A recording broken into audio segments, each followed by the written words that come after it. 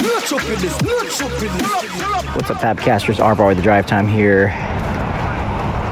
You ever feel under attack? Spiritual warfare? You ever feel the temptation to be guilty, angry, greedy, or jealous? That's spiritual warfare. And in 60 seconds here, here's the secret to combating spiritual warfare. It's prayer. It's prayer. For we wrestle not against flesh and blood, but against principalities and powers. It's prayer. Prayer is the means by which you wield your weapon. Get together with others and pray. Pray continuously.